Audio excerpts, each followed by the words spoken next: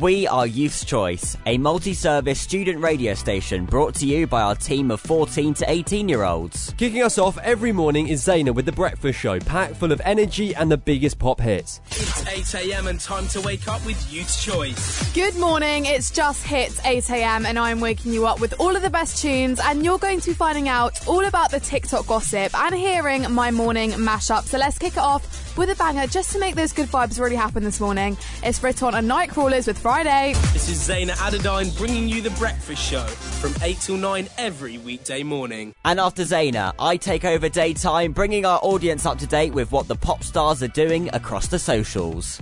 What's up, everybody? From the Global Academy, You guys having a good time? this is Lewis Wyatt on Youth's Choice. I'm in my mum's car. Okay, hands sanitized, tick. Tuesday bangers ready to go, also tick. Perfect, let's kick off with Becky Hill and Sigala. Lewis Wyatt on Youth's Choice. Last night, I had a dream. In the evenings, our flagship show, Soundcheck, brings in-depth interviews with some of the world's biggest indie artists, such as Dean Lewis, Tom Grennan and Declan McKenna. Never letting go. That's a place we knew on Soundcheck. I'm interested to know, not only with you, to be honest, but just with every artist on the planet, pretty much. Like, can you listen to music whilst you're making an album and whilst you're writing? Not literally in the moment, but like, can you be listening to a song like in the car in the morning and then write a song in the afternoon without worrying like, oh, what if I'm copying this accidentally, or, you know? Yeah, that's a great question, actually. Well, I think it all starts there anyway. Like, subconsciously, it all is just like is an amalgamation, the right word, of melodies and stuff we've all heard. And Can I just really quickly ask, how did the Martin Garrix collaboration come about? Where did he? Cause you mentioned it in an interview I saw. You said, I'd love to collaborate with someone like Martin Garrix. And I can't remember, you said someone else. And then I think that was before, you could have just been hinting a future song. I probably was hinting. Yeah. Well, it was actually weird. There was a song that I'd written called Gold, and it was actually a good tune, and it didn't make my album. And Martin Garrix's team had heard it. I don't know how. And then they wanted to use the song. And I was like, I haven't finished the album. I was sort of thinking about it. I'm like, oh God, I love Martin Garrix. And I was like, I don't know if I'm ready to do it. And then the album finished and everything. Then I was like, when we had a chat, I was like, mate, use it. Absolutely. Go ahead. Feel free. He was working on that. And then he goes, I was back in Sydney, and he just messaged me. He goes, he FaceTimed me. And he's such an energetic guy. He's like, Dean, listen to this new song I'm working on, man. And Dean, we're going to finish with your song Waves. Thank you so much for having me, guys. Really appreciate it. It was a great chat. Unlike a lot of student stations, as well as music, Youth's Choice broadcasts a lot of news and sports content. Our weekly sports show, The Boot Room, takes our listeners behind the scenes of the football world. Everyone remembers their first football boots. The ones you saw your favourite player wearing. Maybe Ronaldo's Superflies or Wayne Rooney's T90s. Remember trying them on in the shop, then getting home, opening the box and imagining yourself scoring a hat-trick in the Champions League final. Now Nike didn't just sell you football boots, they sold you dreams. Here's what's coming up on The Boot Room. If someone had told me back then that they could be a $2 billion football business, you'd have been hard pressed, because you couldn't see it from where you were. How can that be when Zidane's just scored 2 goals in a World Cup final, but the picture I get in my head when I think of that World Cup is the Nike boots around Ronaldo's neck? It's hard to believe today with over $2 billion in sales and stuff, but then it was zero. It was pretty much zero sales. So they ranked you accordingly in terms of, of your priority for the company, and it just wasn't there. This is the story of Nike, a story of success and resilience. This is The Boot Room.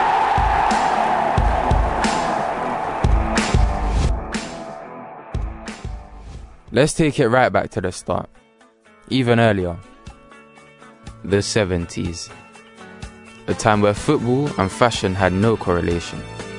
It was just all about the game. This, the decade Nike made the first step in their journey to the top of the game. In 1971, Nike announced their debut with the release of their first ever football boot, and it's not the success story you'd imagine. The Nike was a black and white leather boot, the very first to bear the Nike swoosh. It cost $17, and it was rubbish. Now we all know nothing's perfect in the beginning, but for Nike, this may even be an understatement. The boot could hardly endure anything but sunny weather. It practically fell apart in the rain.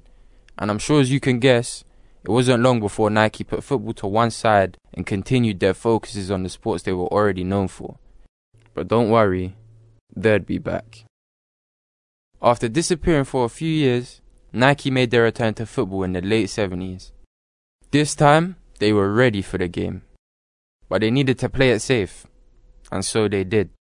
To begin with, Nike signed an equipment deal with their local team, the Portland Timbers, in 1978. Over the next 2 years, Nike would go on to sign deals with 10 local associations and almost 40 players. In 1982, Nike signed a footwear deal with Aston Villa. This was the first ever footwear deal they had with a European team. The same year, the same Villa team and the same footwear found themselves playing against Bayern Munich in the finals of the European Cup. Villa still hanging on 0-0. Mortimer, Shaw, Williams prepared to adventure down the left. There's a good ball played in for Tony Morley. Oh, he must be! And it is! Peter Will! Villa in the lead! We spoke to a former Aston Villa player and Nike's first ever soccer promotions manager, Mick Hoban, on his recollections of the event. My old teammate on the Timbers, Peter Wyth, who was a legend at the Villa, scored the winning goal. And I was present in the stadium. I'd flown up from the States. Our local guy in the UK, Tony Penman, again, had gone to the Villa with a proposal for a footwear contract. They'd accepted it. And so they were literally the first club in Europe to do a footwear contract with the players group. So in Europe at that time, we had multiple clubs at lower levels, amateurs in Scandinavia, semi-professionals, and we sponsored a few individual players, but the Villa were the only club to have a team footwear contract. So if you imagine the European Cup or the Champions League of today, picking one team, sponsoring that team, and lo and behold, then that team wins, wearing your products, it was just like a jackpot. And especially since the goal was scored by my old Timbers teammate. So, you know, I had a personal connection. Having played with the Villa, I knew Peter well. It was the only team we sponsored for footwear. And then to win on the night and to win against Bayern Munich, who were the symbol of Adidas. You know, so if you think about Adidas today, you think about the German national team and you think about Bayern Munich. Well, for them to beat Bayern Munich and the Three Stripes was just... And the two of the more senior guys at Nike had made the trip over as well. And at the end of the game, Levi, I remember him turning around and going... I started to say, how the bloody hell is this happening, you know? It was just like gold dust. And gold dust it may have been. From here on, it was nowhere but up for Nike. The very same year, Scottish footballer Steve Archibald became the first player to ever score a goal at the World Cup wearing Nike boots. This would be the first of many, many historical moments for the brand that would soon dominate football. Here, we have big-time football boot collector and specialist Derek Lyon to tell us more. For me, Nike really started hitting the scene, like all brands, about 1994-ish. Nike brought the Tiempo out in 94, and the Tiempo was a massive step forward for them. 1994 saw Brazil play Italy for the World Cup title. With 8 of Brazil's players in Nike boots, this was a huge step for the company. But was it enough?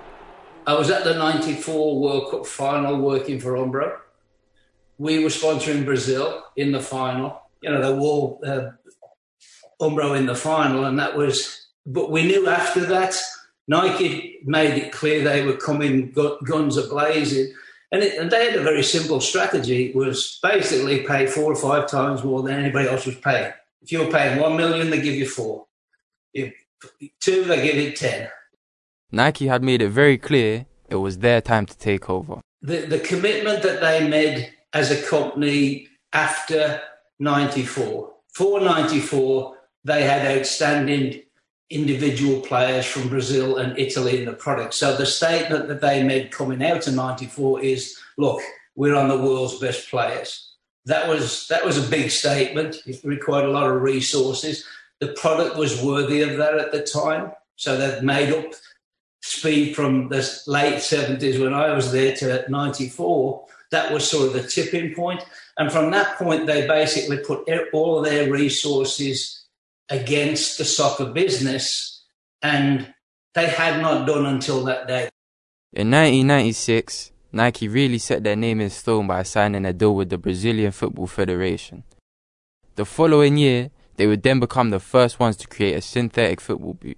I mean, when you go back to 98, when they released the Mercurial, now it was kind of generally regarded as the first ever speed boot with the synthetic upper on it and stuff. Up till then, boots had been mainly leather. Over the next 15 years, well, you know the story. Arsenal, followed by Brazil, followed by Barcelona. They even signed not one but both Ronaldos. Nowadays, Nike has a player in every league in the world, from Sunday League to the Prem. They make on average $1.7 billion every year of general football sales. They are now considered the biggest football company, and with a value of $36.8 billion overall, they're by far the most valuable sports brand in the world today. They've come a long way from the boots that fell apart in the rain. I guess you could say Nike really got their time in the sun. But the question we're all asking now, what will they do next? Make sure you watch this space for more exclusive stories from behind the scenes of football. When the world shut down, each day we made sense of the headlines and suggested handy tips for surviving lockdown, all packaged up in the space of 2 minutes. Hello, I'm Lewis, and you're in the Lockdown Loop, helping you get through Lockdown 3. The Lockdown Loop on Youth Choice. If you didn't already know after seeing everybody's Snapchat story yesterday, large parts of the UK experienced snow, and we were that shocked to see snow in the middle of winter that we decided to take to the socials to let all our mates know, and that really did save me from a long and tough walk to the bedroom window. Thanks for that. Unfortunately, the snow meant 4 vaccination centres were forced to close. However, this didn't affect the recent figures where we saw another rise in vaccinations. The Lockdown Loop. It's probably feeling like quite a while now since you were last in a classroom, and the government are really not sure on when we'll be back. The man in charge of your health, Matt Hancock, said he wasn't even sure if schools in England would reopen by Easter. Of course I hope that schools go back out after Easter. Of course I do. And the vaccination programme is going fast. We've got to make sure we get the cases down, and we've got to protect the country from new variants coming in from abroad. The Lockdown Loop. So it looks like you're going to be homeschooling for a while. I imagine each key word in those study books are getting covered in highlighter at the moment. But what if you want to remove the highlighter marks from the book for its return to school? I don't know if you know, but lemon juice fades highlighter enough to make it disappear. Just cut a lemon in half and get some juice on a cotton wool stick. Then all you have to do is run the stick over the highlighted text and watch the colour fade. The teachers will never know that highlighting became a habit in lockdown. Alright, that is it for the Lockdown Loop. Don't forget to follow us on the socials at Youth Choice GA. The Lockdown Loop led on to incredible conversations about mental health during the pandemic. Hello, Sam here, and welcome to a Lockdown Loop special. Joining me today is a mindfulness coach, Philip Coxhind. Frankly, one of the most fascinating people I have ever spoken to. We discussed the effect of lockdown on our mental health and how that can lead to a bad working from home headspace. If you were like me and you think this doesn't apply to you, then I'd think again. The Lockdown Loop on Youth Choice. So, Philip, at the beginning of this sort of, coronavirus period, let's go back a year, people were really, really excited, weren't they? And it was kind of this whole new way of working from home, something people had maybe done the odd day of the week, every few weeks, but not in a regimented every single day sort of style that they had to do, literally do overnight. And I feel like there was that excitement, but now moving forward sort of 10 months or whatever it is, nearly a year, it does feel like that excitement has gone. Absolutely. I think with my human behavioural change hat on, us human beings are incredibly resistant to change. I mean, it's weird because if you look at what we can eat, where we can live on the planet, we're incredibly adaptable, but we don't like change if it's enforced.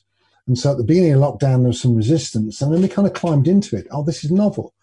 I can do DIY jobs I haven't done for a while, or I can read that book or listen to music I've downloaded, I haven't listened to for a while.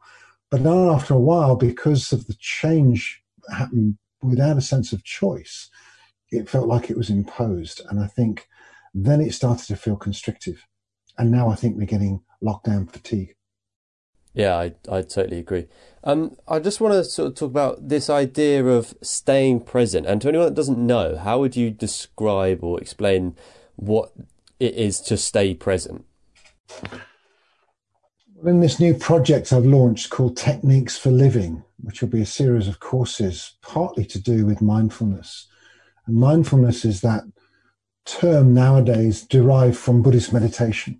Yeah. And a bit like going to the gym every day and starting to work the muscles that you work on at the gym, any kind of mindfulness meditation is developing the mental muscle to notice the mind's wandering off into the past and the future and staying present with the present. What am I feeling now? What do I know right now?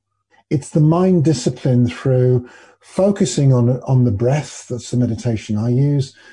And that was only probably thought of by the monks thousands of years ago as something to focus on, because along with our heartbeat, our breath, unless you're dead, is always going to be there. It's a constant. And by subtly focusing for even 10, 20 minutes a day on the breath, you start to subtly notice that even the breath, even as it comes in and out of your nose, if I focus on my nostrils and just the breath that comes in and out of my nose, is subtly different. And before you start to think, well, hang on, why is it important? So what, it's different. By focusing on my breath, in those few moments, I'm focusing on the here and now, the here and now, the here and now. So the project that you've sort of set up and you're working on, had that idea come before this lockdown period, or had it come from people staying at home? And I also want to say that I feel that in the last sort of 5 years, this, maybe longer, or 10 years, the stigma or the public knowledge of mindfulness and mental health and looking after your brain has exponentially gone through the roof. Yeah. I think that was accelerated again by lockdown and people staying at home and people being on their own and, you know, going on to social media all the time and the internet and Zoom and living a digital world. Yeah. People have had to realise and have noticed that looking after your head and your mind and your mental health is so, so important. It is. And it's a mixture of all of those things coming together that's brought me to where I am now. I mean, kind of having been a bit of a pioneer for this work over the last 30 years, but in recent times, even hard-nosed cynics, and a lot of blokes as well in particular, are now starting to talk about how they feel.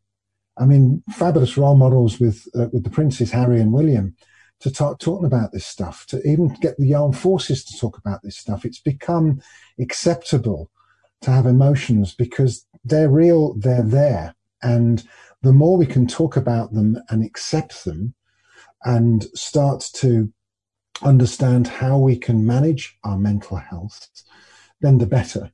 And the Techniques for Living courses, which I'll be recording, got a website up and running as a landing page at the moment, really did come as a result of lockdown. Something I've been wanting to do for many years. And I suppose when lockdown happened, I thought, okay, this is it. Yeah, absolutely. So I got together with two colleagues. One's a brilliant business strategist and one is an ex-BBC producer. And so the Techniques for Living idea came from that. But it only really is in response to lockdown, and it's almost like a perfect good storm, if you like, of the rising awareness of mental health and coming together of it all. Coming together and people wanting to discuss the reality of how you feel. I mean, even now, walking down the street, I don't go on about mindfulness when I go to Sainsbury's, but I'll meet a neighbour and I'll say, and how are you? And they'll go, I'm all right, I suppose. A bit depressed today, but it'll come and go. And you'd never get that response pre-lockdown. Even if people felt a bit down, the kind of sensibility, the social sensibility, probably a bit of Britishness is you'd say, how are you? And the knee-jerk response is, oh, I'm fine. Yeah, absolutely. That's changed. And that's, like I was saying, that's the stigma that I feel like has been completely torn away, or a lot more, maybe not 100%, maybe we're not completely there, but lockdown has accelerated that process of getting away the stigma and, like you say, the British sort of uptightness about it all. Yeah, absolutely. Philip, I just want to get, if you could, 3 top tips for doing, like we spoke before, about working from home and making it a bit more, maybe not fun, but just a bit more bearable, a bit more revitalising and a bit more friendly to ourselves. Yeah. Great. So my first, I establish a routine.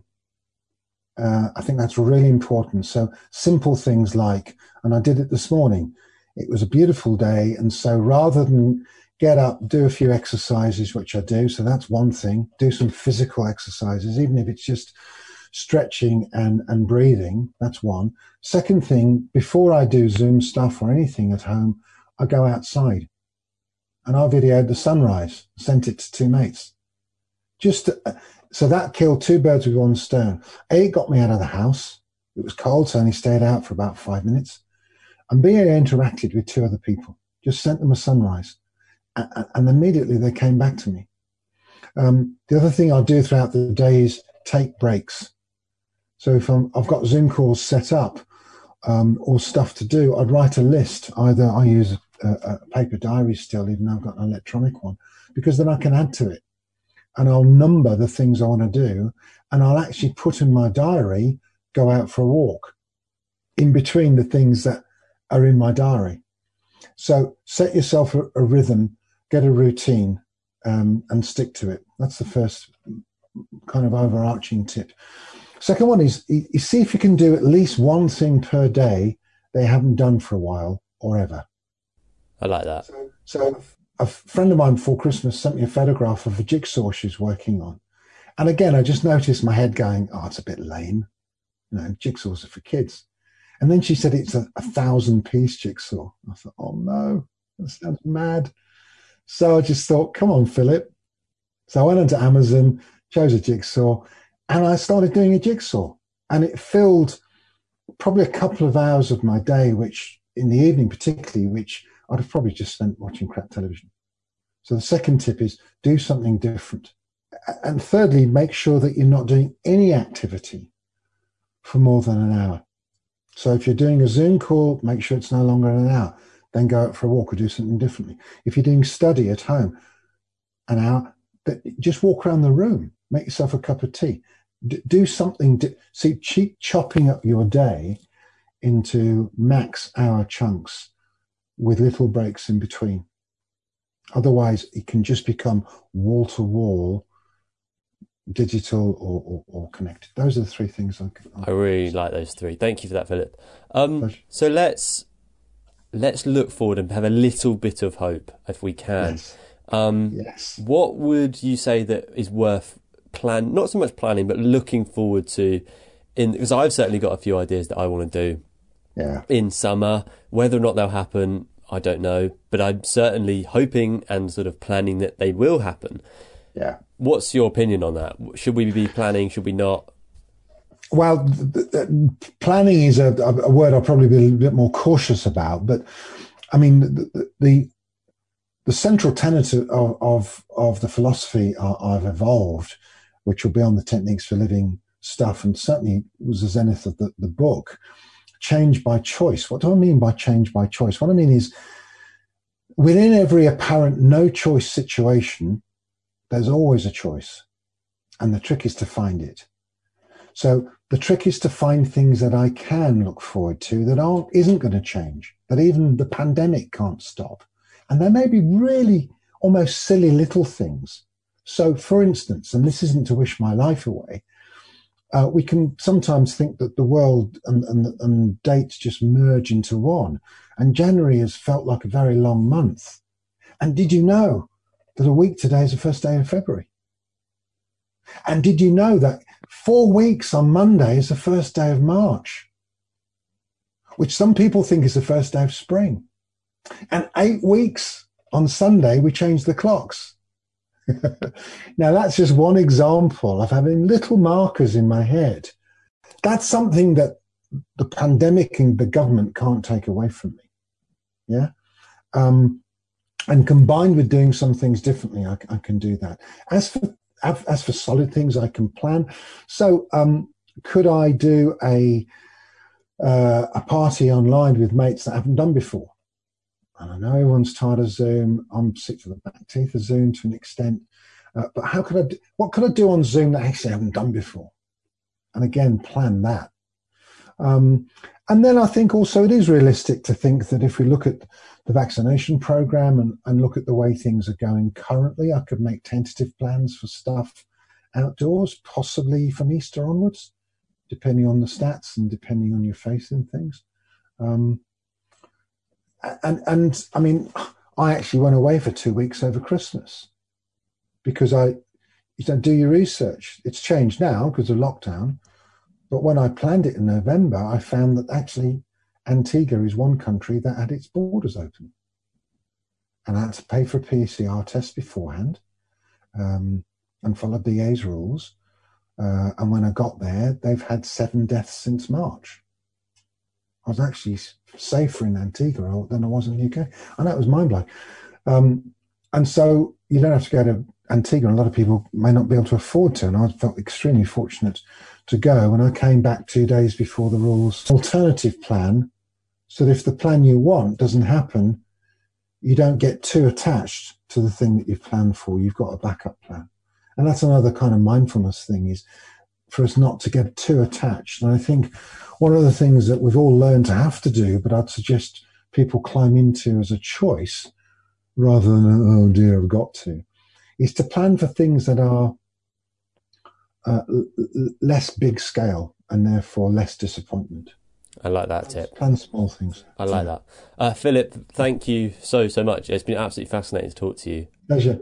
The Lockdown Loop. That's it from the Lockdown Loop. Don't forget to follow us on all socials. Just search Youth Choice GA, and we'll see you tomorrow. We also wanted to shed light on the effect COVID-19 was having on our community by producing an audio documentary on the struggling Heathrow Airport. London Heathrow is Europe's biggest and busiest airport, transporting more than 74 million passengers every year. Then this happened. Coronavirus. Stay at home. Heathrow was the world's second largest passenger airport, with a plane landing every 45 seconds. But what is it now after COVID-19? Let's time it and see. And there we go, 2.5 minutes later, the next plane landed. That is over 3 times as long as it was at its peak, and can even be as long as 15 minutes. But overall, how much has the airline industry shrunk? Let's ask the editor of Simple Flying and aviation expert, Joanna Bailey. When we're looking at a shrink, it's on many scales and many types of things. So in terms of the global fleet, we're seeing airlines retiring huge numbers of aircraft that previously weren't planned to be retired yet. So in terms of planes flying, there is a reduction. I think the bigger reduction is in the people that are working for those airlines and how many of them will not be continuing to work for them long term. Heathrow isn't just about the airport. Hundreds of local businesses rely on people and goods passing through. And if the airport goes, so do jobs. So some of the larger airlines, we're looking at 30 to 40% of people are taking involuntary furloughs or early retirements or otherwise separating from the company. And in terms of kind of flights that we're seeing, we went from normal levels down to 90% less than normal levels at the start of COVID. Right now we're up to about 50%. So most airlines are flying about 50% of the capacity they were this time last year. But obviously those planes aren't flying full, which is another big tell. So I'm currently stood outside a McDonald's. It's a bustling area of homes, schools and businesses. But this is where Heathrow's third runway is meant to be. However, with delays, court hearings and the head of IAG all saying it's not going to happen, what is the future for Heathrow's third runway with the airline industry in reverse?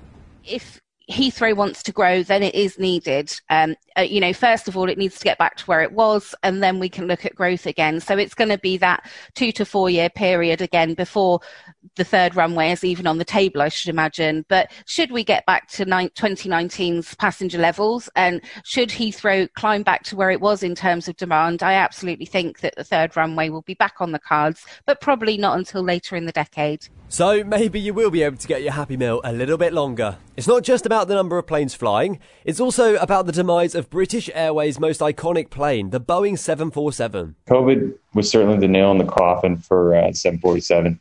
It's unfortunate. It's a beautiful airplane. It's withstood the test of time.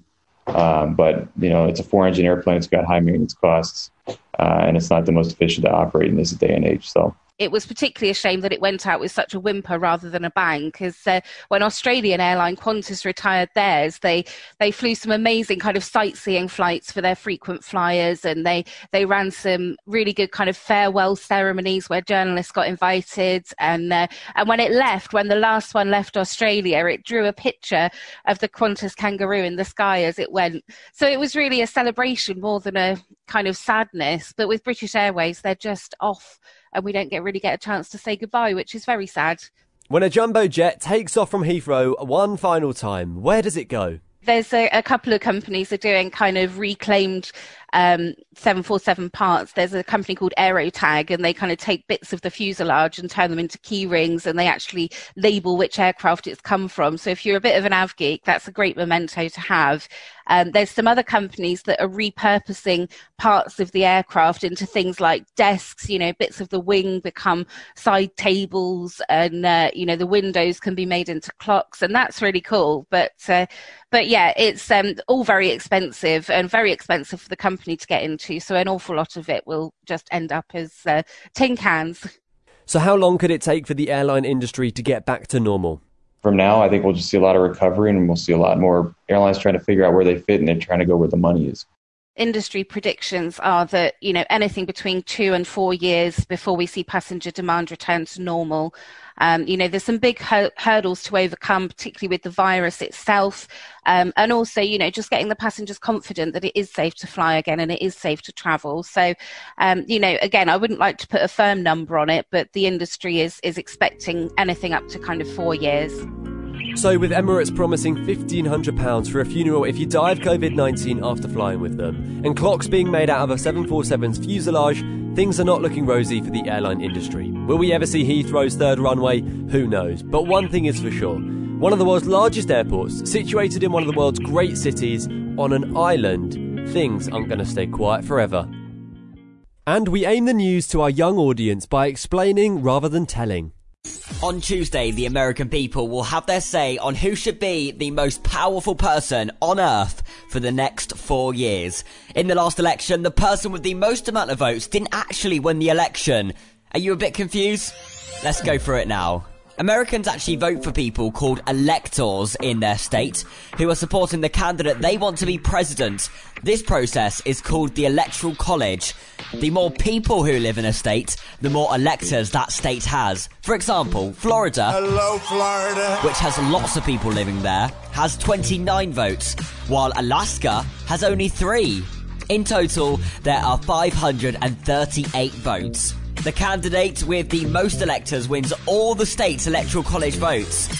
And the first candidate to win enough states to get to 270 electoral votes becomes the president. 270 is the magic number in this election. It's literally a political race to become the most important person on Earth. Find out about all the twists, turns and results of this election with Caleb Shepherd throughout Youth Choice Breakfast from 8 a.m. on Wednesday. You will have heard throughout our entry that our imaging sounds authentic and original. That's because we use our own voiceovers. Bringing you more variety. You're listening to Youth's Choice. We hope that you've enjoyed our entry, and we'd love to highlight that 60% of what you've just heard was produced remotely, sometimes with just a phone and basic editing software.